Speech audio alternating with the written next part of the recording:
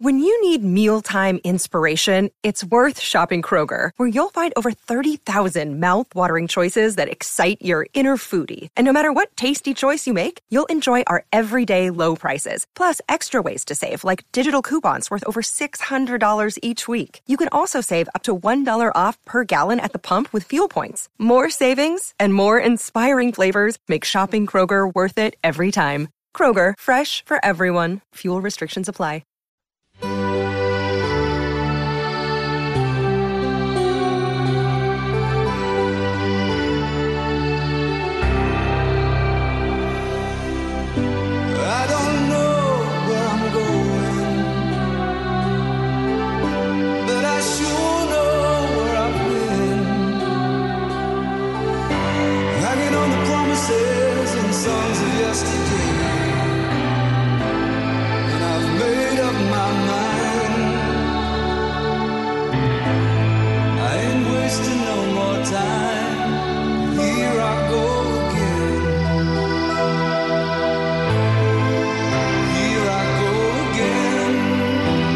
I just wanted everybody to really feel that right there. I was waiting for that beat to hit, and this is the only beat that you got. That's right, our mid-movie theme edition of Ball Don't Lie is Old School. And Patrick, you said this is when he was working on the car in the driveway? Yeah, this is when he's working on the car. It's like his old Trans Am or whatever. Yeah. Trying to remember the 80s. Yeah, he's just so awkward. He's so awkward in the conversation, too. This was really like Will Ferrell coming out of like being a star. Yeah. Oh, there's a beat in. This is so great. This is so great. This is so cool, the scene where he's doing that makes me laugh every time because I can actually see it when they're talking to each other and how he's like, oh, we're just going to hang out all weekend. I'm just going to work on my car. What do you got going on? That's right. Midweek movie theme, Old School, and it just continues to get better as the songs keep going, too. Frank the Tank? Yeah, Frank the Tank. He's always chilling, man. Yeah, Frank the Tank, legendary figure in comedies because of the character that Will Ferrell played, no doubt. He's hilarious. Yeah, no question. Shout out to my man Patrick with the Old School for the midweek movie music edition of Ball Don't Lie. All right, we got to talk Texas men's basketball with a big win over Iowa State. We'll also talk Texas baseball, big win, first win of the season, but also their home opener, winning their home opener against A&M Corpus Christi. 12-2, so a really commanding statement win by them. Way to bounce back after an 0-3 start. So we'll get into that as well. You can be a part of the show. You're the most important part of it. Specs text line is the best way to do it. 512-337-3776. You also can reach out to us via Twitter. My man Harge is at Hardball Harge in the Twitterverse. Patrick Davis at It's Patrick Davis in the Twitterverse. All right, we want to start with Texas basketball. Very impressive win by Texas basketball.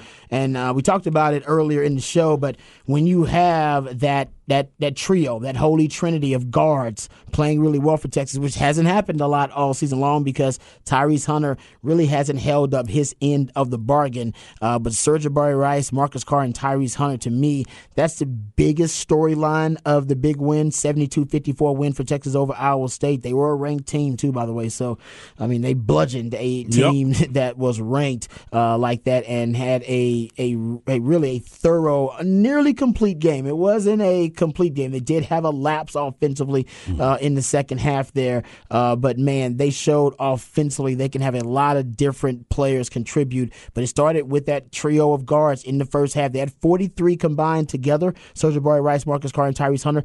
33 of those came in the first half where they did most of their damage and put the game away. And Harge, that's when we're talking about the ceiling of this team and how they can make a run the tournament. You're big on guard play being one of the biggest factors in tournament success. Texas' biggest advantage this year, they had 3 veteran, high-level, high-performing guards, and only 2 of those 3 have really been performing and trending in the right direction.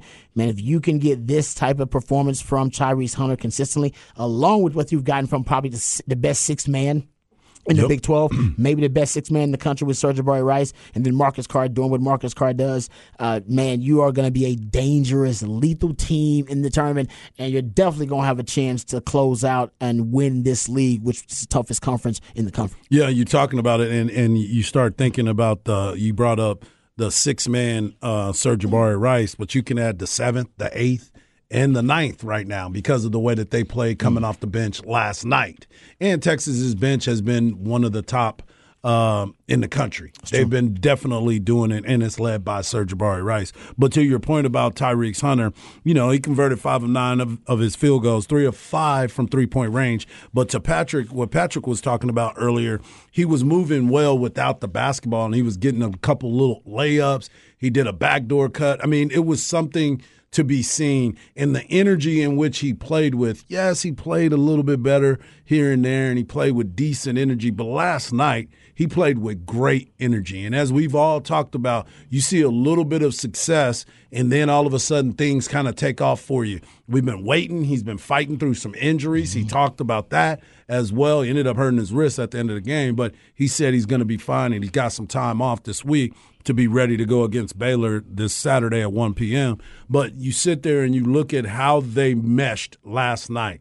And the biggest part of what happened to create that lead, it was the fact that they forced 11 turnovers in the first 20 minutes of the game. Yep. That is huge. And you converted to 21 points. That is what the game is all about, and that is something that I want to see them continue to do. Now, you're not going to be able to force that many turnovers that early in the game in every game, but when you do and it starts to see that run downhill of it and your team is taking advantage of it, Coach Terry can be just happy as he could be watching his team play yesterday. I also want to give a shout-out to Coach Terry, 15-5 since he's taken over, and they're also 5-0 in games against top 25 opponents in the Moody Center this year.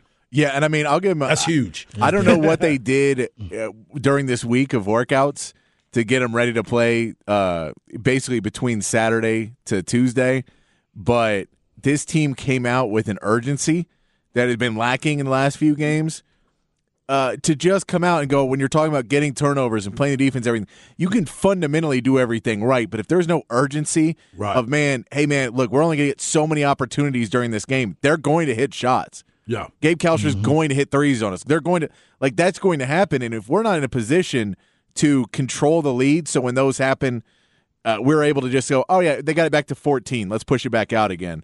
Yep. If it's, now we're down 3, it's a big difference. So they played with an urgency to start the game where they were able to play and then play with purpose to where you don't let that urgency make you have all the turnovers. Yep. Where a lot of teams, when you start to try and play quicker, you turn the ball over, you go, no, everything we're doing for a reason. We know what to do. We know how we're supposed to do it. So when you start to play these better opponents, when you're going to play a Baylor who's really good and a Kansas who's really good, TCU is really good too, but they're not exactly the same on defense. There's going to be a whole different problem of trying to control them on offense. Yeah. But playing Baylor and Kansas defensively, you're going to have your issues of, even when you're doing everything right, you're going to have turnovers and you're going to miss shots.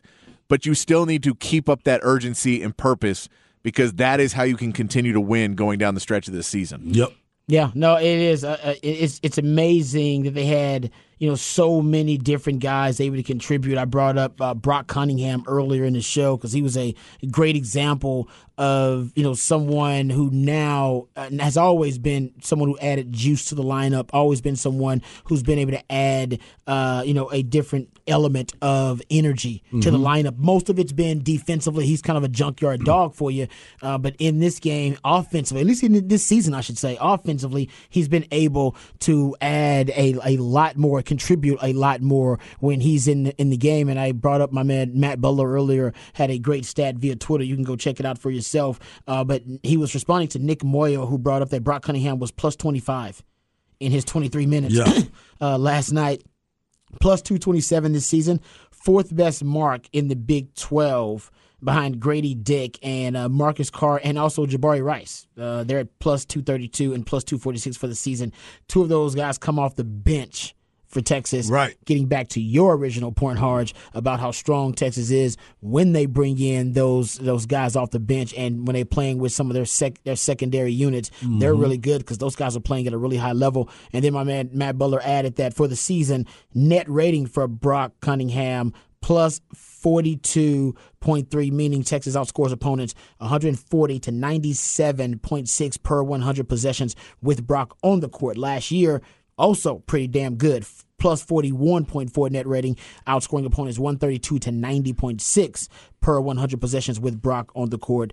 So, he's obviously led the Longhorns in both of those seasons too. Yeah, he's been phenomenal for them coming back. But talk about leadership, and that's what you're going to need to step up in these stretch runs. Obviously, coming down to conference play, but of course, getting into postseason play. Yeah, this is something that we've all been talking about, the energy that is needed each step of the way.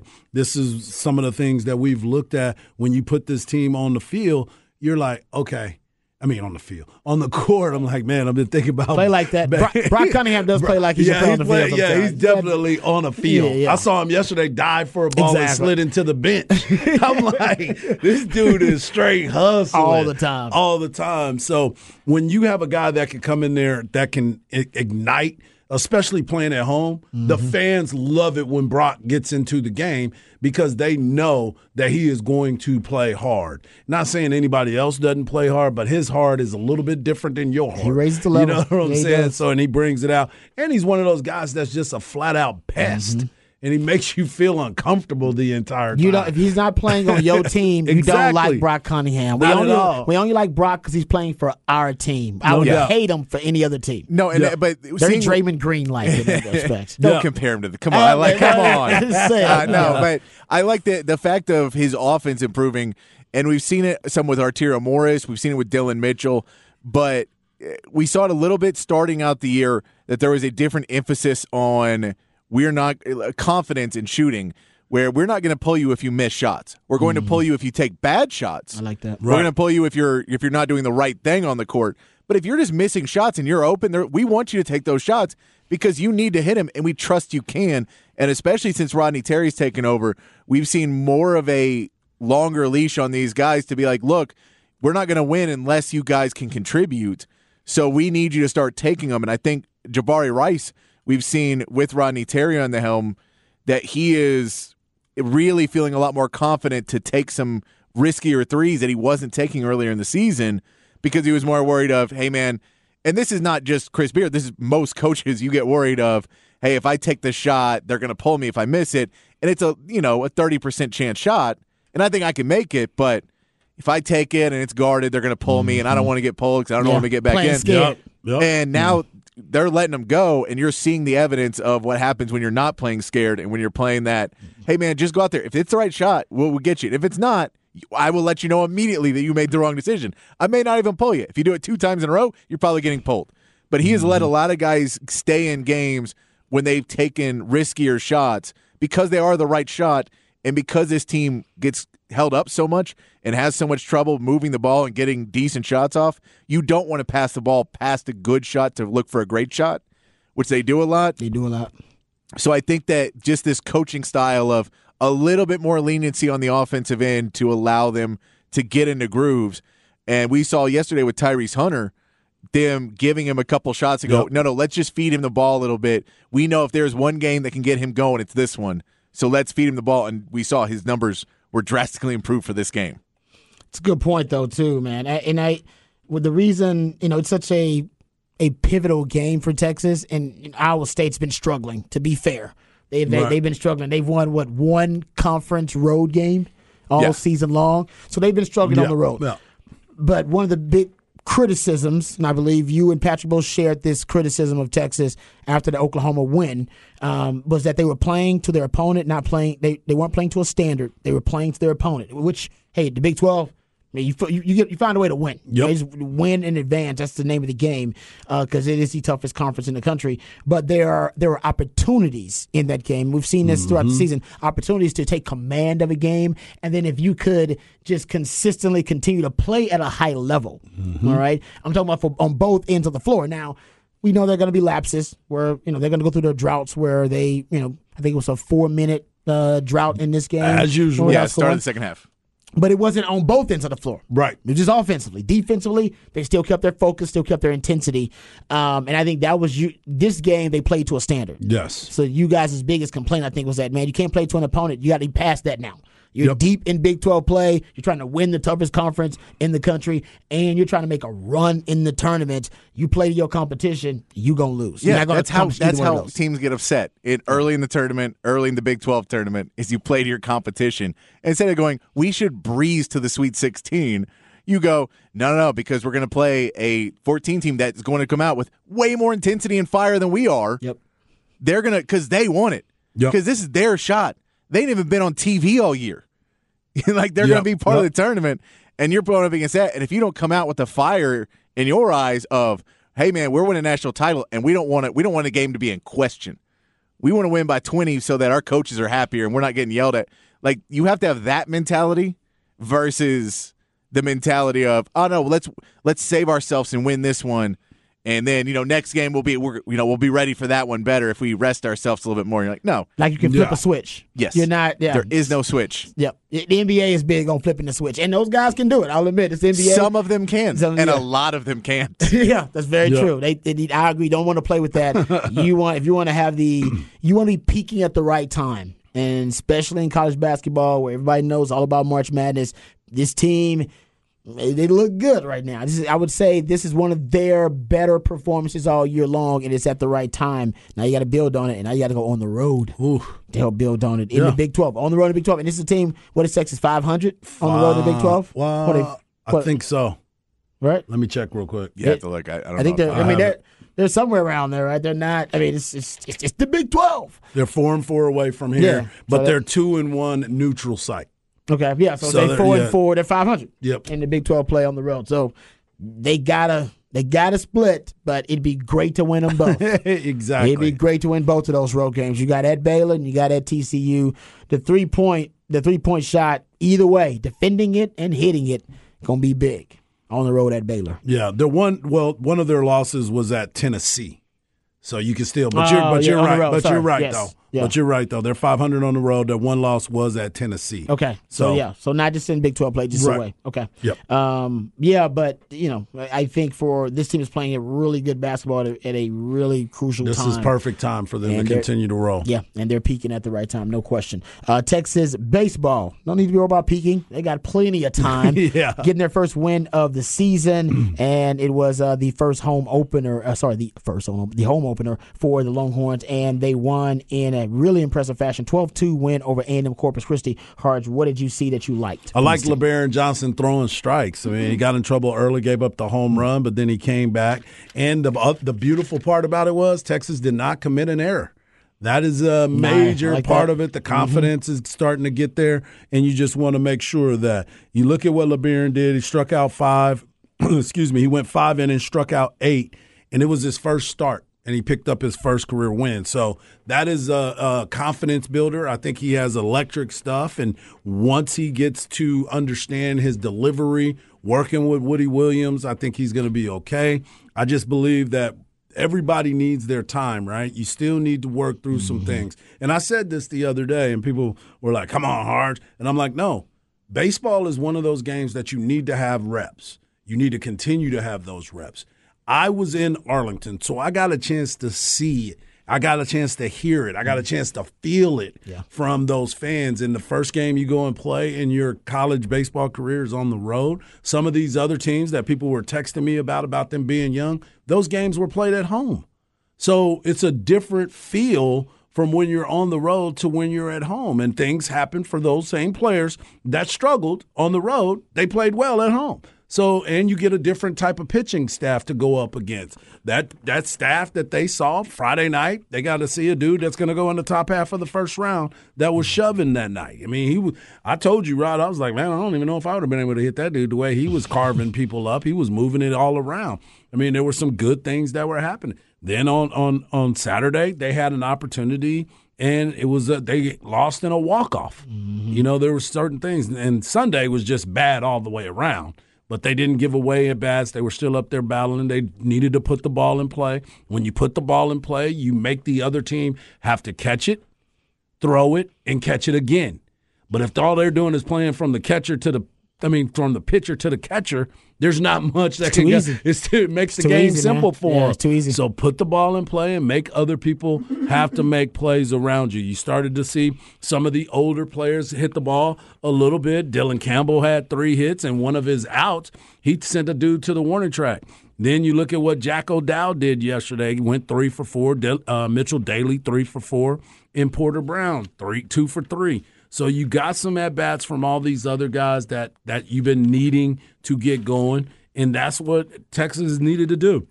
You got some home cooking. You got to play at home, got to be in front of your friends and family. Everybody was excited for you. This weekend, you're going to get another opportunity.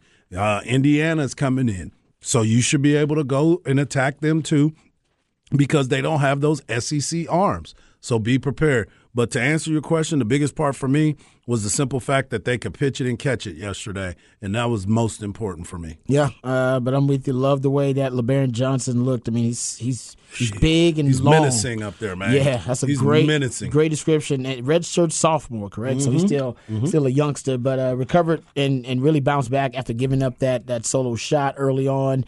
And I was talking to a friend of mine, a big Texas baseball fan, who said we should give some more props to the bullpen. Yeah. That the bullpen, even in the 3 losses, that the bullpen wasn't terrible. The bullpen actually showed up and had some impressive performances. And I guess the bullpen showed up in this one too as well. And again, lesser opponent. You come home, you get the swings, you get to have your reps. When they'll get a chance, when they go to Cal State Fullerton, we'll see what this team is able to do. They get LSU on Tuesday. That's going to be a huge challenge for them, and we'll get to see what it looks like. But last night, they did what they were supposed to do, and that was win at home against a lesser opponent. Now let's see if you can ramp it up going into this week. Like I told you before, the play against Arkansas, they should have won that game. The ball went through Jalen Flores' legs. If he makes that play, Texas wins the game. I told you, by week 3 and 4, he'll be making that play.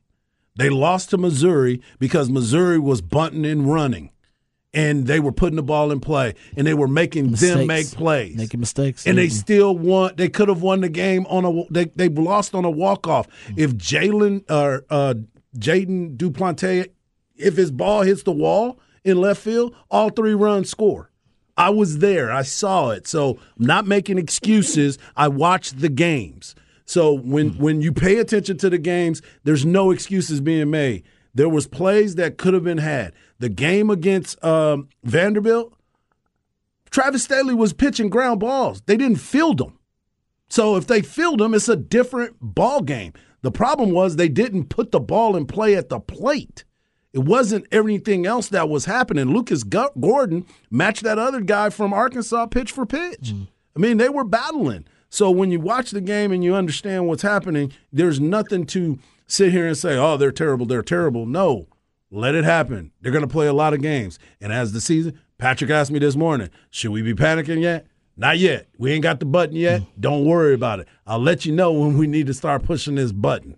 Yeah, and right now they look pretty good. But like I said, you don't get credit for things you're supposed to do. As Chris Rock said, you're supposed to beat A&M Corpus Christi pretty badly. And that's exactly what they did. Exactly what they did. You brought up the Duplantier brother. Yep. And there's Andre Duplantier. Yep. Who's also on the team now. So you do have He pitched the other night. You have siblings on the team. It brought up a conversation that I brought up earlier in the show. And I'm sure that other institutions can brag about this too, so I'm not just saying it's Texas. But, man, I can think of so many Texas family legacies. Mm-hmm. And I wonder if they did a extensive study, for sports program to program across the country, where Texas would stack up with other schools in family legacies within sports programs. And when we asked you guys on the Specs text line to throw out the family legacy that you can think of in Texas sports. So what we have right now is, I forgot about the Dockery brothers, so I put them on there. I played with the Dockery brothers, or at least I played with one of them. You got Vaccaros, Kenny and Kevin Vaccaro, Foreman brothers, Colton Case McCoy. You have the Keith and Kerry Cash. You got the Acho brothers, Shipley brothers, now Duplantiers. Griffins. You got the Griffins. They're coming up later. I got them on my list too. Got you. Duplantiers, Clemens, Duvernays, Donovan, and Devin. These are just family connections too. And you can have Calvin on there because Calvin is their uncle. Calvin Murray is their uncle. You can throw that out there. Shaw in baseball, Lusson in baseball. Shout out to Danny Davis who threw those out there via Twitter. You got Jeremy Hills and Tony Hills. Michael and Marcus Griffin you brought up. Colin and Kirk Johnson. Don't forget about Dad. So Johnny Johnson too. Papa there. Cole and Chase Pittman. Brocker Myers. Sam Ellinger and Jake Ellinger. Also, you have Sinline, Lyle and Kyle. Also, Lyle and Austin Sinline. Yep. Earl and the Campbell brothers. Yep. Put out there too. Earl and Tim. Yep. There was a Steve in there. Steven too, as well. My man Quentin Jammer and Quandre Diggs. They are brothers. Don't forget about the somebody tweeted in. I see texted in Shay Holly. Yep. Her dad played at Texas. And so and the Peoples brothers. We missed Don't one? forget about the Peoples. They all play baseball at Texas. You also got, just the Danks. Oh, yeah, the dad played here too. The John Danks. The Danks kids, yep. All right. So you still got a bunch of them that are out there. That's crazy. Nashawn and Cameron Hughes from the football teams too. Okay. Yeah. So Probably there's someone a ton of them that are. And so Colton many. Vosick, the Vosiks. Forgot about the Vosiks. Yeah. That's a brand new one. Yeah. It's just, I mean, The Streets. I'm sure. Yeah. See what I'm saying? Like I said, I wonder where somebody's got to do a study with other universities. I'm not going to do it. I don't have the time. But somebody's got to do it. We could do Texas pretty easy. Yeah. And we already did Texas right now. Hell, we already came up with, we got at least, 23. Yeah, the Kennedys. Yeah. We also got Brian and It's crazy. The Shazarziks. The Hodos, they all played here. So it's Rusty Richards. Dang, there's a ton. You could continue. That's what I'm saying. You could go all day. Kieschnick, his son is coming to the University of Texas now to play football as a preferred walk-on. Yeah. I can't think the of Hagers. There's no way. I forgot about the Hagers. How do we forget about the Hagers? Exactly. Hagers, they're all over the place. Yeah. Yeah, I can't. I'm just saying I don't think there would be a university that would have more. I could be off. I could just be looking at things through burnt orange glasses. And you should. But, I mean, that's what I'm saying. Like, there can't be a school with that many more. I know. But like I said, maybe if I was a Notre Dame, USC, that kind of stuff, and maybe they have the Alfred same Collins and types his of mom. legacy. She played basketball She here. played basketball. Yeah. Yes, I'm saying. Like the Perrymans. we're at this point. We're in the 30. Oh yeah, the Reynolds. I forgot about that. 30 to 40. Yeah. Family legacies easily. Oh, Calvin Schiraldi, his son was here. Lucas at one point. That's what I'm saying. Yeah. Hey, look at all these names coming in. I know they just keep flying through. Someone says Miami might have more. They may. I'm not saying the university doesn't. I'm just saying Texas has a ridiculous amount of them. Yep. Like a ton. And I would put Texas's family legacy, sports legacies up against any other schools. Yeah. Because like I said, they're so deep. I stopped writing them down. I can't. Yeah. I mean, they keep coming through, they so keep we coming good. They're just, I mean, I didn't even. Someone might even think about. Right. Oh yeah. Coach Gus and his son. Exactly. Yeah. The Hark Riders came here. Casey and his dad and his uncle. Yeah, Casey Stutter. That's one. I heard him talking about that this morning. Yeah. Casey Stutter's dad, uncle. I just think it goes on forever. Yeah, it's nonstop. It goes on forever. I love it. All right, thanks to all you guys on the Specs text line. Yeah, I figured that would be a good topic, trigger. But I didn't. I knew there were a lot we were missing, but man, some of them seemed obvious that Right. we just forgot all about them. But there's just tons of them. Yeah.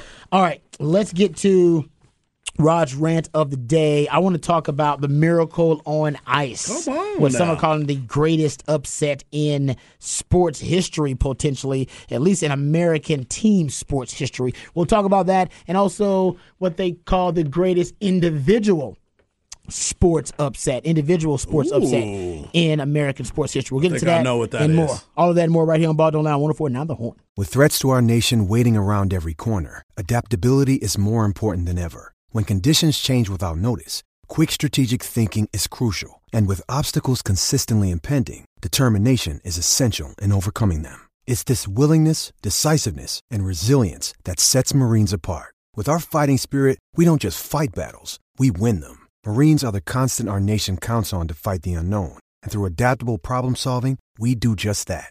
Learn more at marines.com. Chad and I'm as mad as hell, and I'm not gonna take this anymore! Find out what happens when people stop being polite and start getting real. You ain't keeping it around! My God! Okay, it's happening. Everybody stay calm. oh, you've done it now. It's time for Rod's Rant of the Day. Hold on to your butts. Welcome back to Ball Don't Lie right here on 104.9 The Horn. I want to get into an anniversary, which is supposed to mark one of the most iconic moments and most memorable moments in American sports history. It's basically when the U.S. hockey team pulled the 1980 Olympics upset over Russia, which was considered to be, at least it's still considered to be, one of the greatest upsets in the history of sports, period. Internationally, nationally, doesn't matter. That was one of the biggest upsets that we've ever seen because, it's really hard to find odds for sports betting back then because it was so frowned upon. So there were not a lot of publications. They were putting out the betting odds for the Soviet Union and for Team USA. But since a lot of these betting conglomerates, a lot of these publications, they have went back and studied the upset of Team Russia by Team USA in the 1980 Olympics and tried to retroactively come up with odds to see what they would have been. They've talked to some of the most renowned betting minds in America, one of them being Jimmy Vaccaro. He's a longtime bookmaker. If you're in the betting world, you know the name Jimmy Vaccaro. And they did actually several documentaries, by the way, about this 1980 upset of the Soviet Union, and they actually had some bettors on that documentary too. And so Action Network actually went and spoke to some of these people to figure out exactly what the line would have been. So Jimmy Vaccaro said on Twitter the U.S. was priced somewhere between plus 400 and plus 600, but other estimates put it between plus 800 or plus 1,000 as their best odds to beat Team Russia in those Olympics. So Monte Carlo, which was one of the sports gambling capitals of the world, a Monte Carlo simulation that was run by Carlton Chin and Jay Granat in 2010.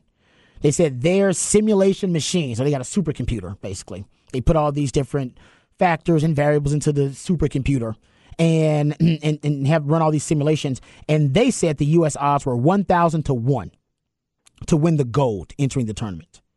So that's just to win the gold entering the tournament. They didn't go individually into their matchup against Team Russia in the Olympics. The Action Network themselves, all right, said that they put the odds somewhere closer to 17 to 1 based on what they saw through the first 5 games of 5 hockey games for the Americans in the competition. So they put them at around 17 to 1 odds. They were the 7th seeded team in the basically in that Olympics in the hockey competition. They were the 7th seeded team, which I guess is not terrible. But Russia had been dominant. They had won the previous 4 Olympic gold medals, and they had won 12 of the previous 16 world championships. They were a dynasty and considered to be unbeatable in a lot of people's estimation. But obviously, if you've seen the movie Miracle, have you seen the movie Miracle? Yes, sir. Kurt Russell, have you seen the movie Miracle? Nope. Kurt Russell. I got a story about that when we get done. Do you really? Get done. Yeah. I guess Harsh knows every damn body. No. So you know somebody on there too? No. Kurt Russell plays Herb Brooks, I believe, is the famous coach's name. And I think he had the line that if we played them 10 times, they'll probably win 9, but not tonight. But not this game, not tonight. One of the famous lines that came from the movie. So they put their odds, like I said, several different betting outlets put it basically 1,000 to 1 odds, 17 to 1 odds potentially. Either way, we're talking about a huge long shot. So I went and looked at also another simple rating system, SRS, what they call a simple rating system. And they had Russia even after the upset, they had Russia as 2.5 goals better than Team America. And they said prior to the upset, Russia was actually 3.5 goals better, considered by the SRS system, than America. That is equivalent to, they say, of America being a minus 2,200 underdog. So, I mean, these odds are all over the place. Yeah. Minus 2,200 is that's a lot. That's a lot of money. That's a lot. You're exactly. Yeah, I know. You're a betting man. Can you explain to the people what minus 2,200 would mean if I want to put some money on Team USA at minus 2,200? If you wanted to put it on Team USA or Team Russia, because Team Russia would have been the ones that would have been favorites, so it would have been plus. Yes, at plus 2,200 for yes. Yeah, but they're minus, so they're the favorites. Yes, you would have won $2 million if you'd have put $100 on it. At plus 2,200? Yeah. Damn. Yeah. That's crazy. Yeah. Action Network, that's wild. Action Network said after their extensive study that they would have put Team USA, or put Russia, I should say, at minus 2,000, between minus 1,400 and minus 2,000 as a favorite. Yeah. And they would have put Team USA at plus 800 to a plus 1,000 underdog. So, as my man Harsh explained to you, you're talking win about that money, straight cash. A huge underdog. We don't know who. I don't know if anybody even bet Team USA in that, because that would have been. I'm sure we would have heard about that. That would have been historic. But earlier this month, there was another historic anniversary of historic upset, and it was actually what is considered to be the biggest upset in basically in independent single sports, athletic sports history. So if you're just being not team sports, but individual sports history, when Buster Douglas beat Mike Tyson, so I went back and those, you have a lot more kind of documented lines from that matchup and that upset. And that happened February 11th, by the way. I believe that matchup was February 11th. So it just, a couple of weeks ago, you had the anniversary of the big upset of Mike Tyson losing to James Buster Douglas. So looking at the odds, James Buster Douglas, famously the longest odds that we have for James Buster Douglas beating Mike Tyson, was 42-1. Nobody ever took that bet. The longest odds that actually did have a wager placed for the Tyson fight were at 38-1 odds. So there was basically you did have somebody who took a bet for James Buster Douglas to pull the upset, 38-1 odds. Yeah, and it was $2,200 you would have won. If you bet 100 on the 2,200, you would have won $2,200, not $2 million. I was thinking of another wager that I put out there extra. Okay. Yeah. Okay, so explain again then. So $100 and you bet plus $2,200, you would get $2,200. Okay. Yeah. And minus 2,200 is the fun part. Is if you bet $100 on Russia at minus 2,200, you win about $5. You win about $5. Yeah. Okay. You don't win nothing. So not a great bet to bet on Russia. You got to throw it out there for yourself. That's why you always look at those wagers and you look at it and say, oh, they're plus 500. Like right now, if you picked the Chiefs to go back to the Super Bowl and win it, they're like plus 500. You will win $500 if you put 100 on them. Okay. Yeah. Okay, so getting back to the Buster Douglas upset odds. Love that. The longest odds were 42-1 for him to upset Tyson. He ended up the longest odds where a wager was actually placed was 38-1 odds for Buster Douglas and the Mike Tyson fight. And prior to that, it is said the longest odds were Cinderella Man, which there's a movie about that too. People love to make movies about these big upsets. Yeah. In 1935, when he was a 10-1 underdog, and James Braddock ended up beating Max Baer in 1935 as a 10-1 underdog. That was considered the greatest underdog to win a heavyweight title prior to Tyson and Buster Douglas. But James Buster Douglas and Mike Tyson, they annihilated those odds with from 10-1, like I said, 38-1, but at one time it was 42-1 odds. Nobody gave Buster Douglas a chance. But honestly, if somebody was within Mike Tyson's camp at the time, they probably could have placed some money on Buster Douglas and won a ton. Right. Because they all knew Mike Tyson was drinking and partying the whole time. Wasn't training. No. He had gotten knocked out by a sparring partner before the Living fight. a bad week. So if you were on the inside, man, you could have cashed in big time on that fight, because still probably wouldn't have seen Mike Tyson losing the fight. Right. Because he knocked James Buster Douglas out earlier in the fight, and everybody thought, oh, that's it, fight's over. Buster Douglas got up. He was like, I'm the champ. The champ is here. I remember that. That was mind blowing. That to me, that was the greatest upset that I ever witnessed. I wasn't alive for the 1980, Miracle on Ice, but watching Mike Tyson lose his mystique like that, it was crazy. Yeah, and there was rumors that WWE was going to bring in Mike Tyson after that fight for something.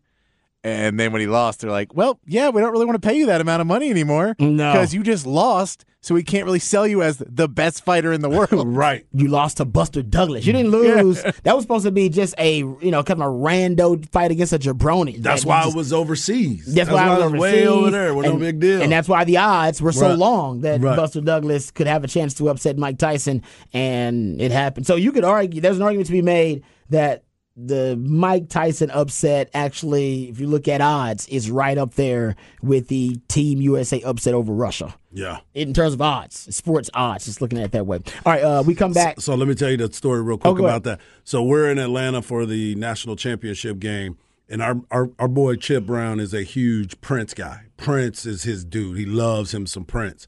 So I'm in the room, and I'm watching TV, and I'm watching this Prince documentary. So I call Chip. I say, Chip, Prince is on. Turn it on this channel. You get to watch your documentary. He said, nah, player. I'm watching The Miracle. I'm watching the Miracle movie right now with Kurt Russell. Like he's emotional about it? Yeah, he was like, nah, I can't talk to you right now. I'm watching Miracle, man. And this is the scene where he's talking in the locker room. Oh, yeah. He was the pregame speech, man. Yeah. It's legit, no doubt. All right, we come back. We got a little more off the record on the other side right here on Ball Don't Lie, 104.9 The Horn.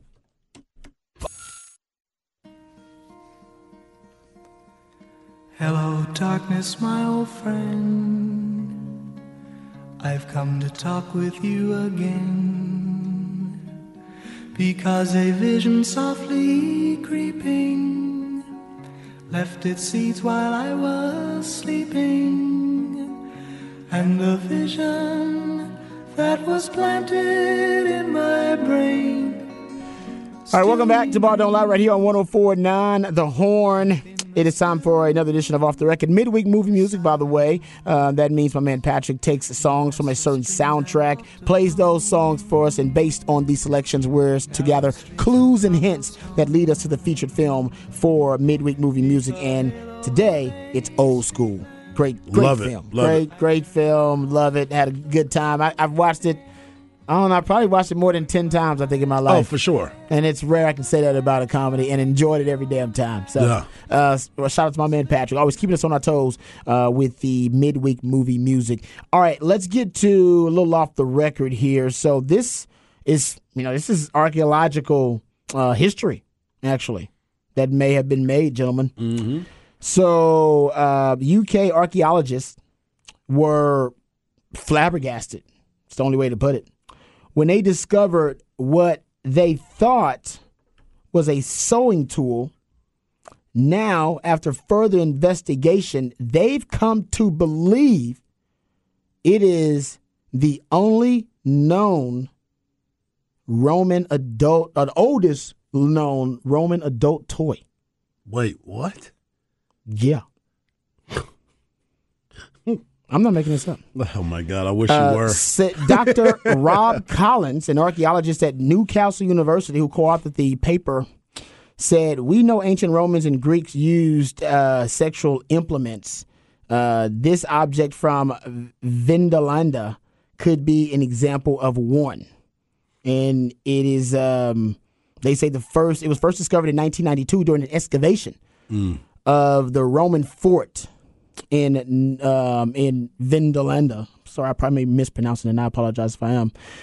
It said archaeologists initially classified the cylindrical object as an implement of, just some tool they would use. Well, It is a tool they would use, but one they would use in sewing or something like that. Fabric, manipulation of fabric and needles. But kind of find out now, modern archaeologists suspect that it was used, for more adult purposes. Mm-hmm. So they said it was an adult toy. Upon further examination, they believe that it was being used to pleasure Romans back in the day. Wow.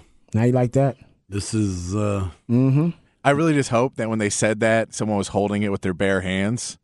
Yeah. And just holding it, and then they're like, and that was used to be inserted into the... Oh, no! It's... No. I mean, I don't know exactly... Where was that going to 24%? It's an erotic instrument, as has been described here. There you go. It's a classy way to say that. Yeah. Hey, go over to adamandeve.com for erotic instruments. Yeah. goodness. So that's what they are now, discussing. They said it might be the oldest of its kind.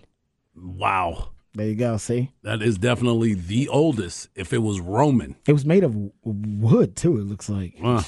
Doesn't seem... Interesting. Doesn't seem like that. That seems like that'd be uncomfortable. Yeah, I mean, that predates sandpaper. So It's like, no, I think it's. It looks like it's made of wood. The best part is, that was like some 13-year-olds. Their mom just walking in. What are you carving? Nothing. Don't worry about it. Don't worry about it's carving.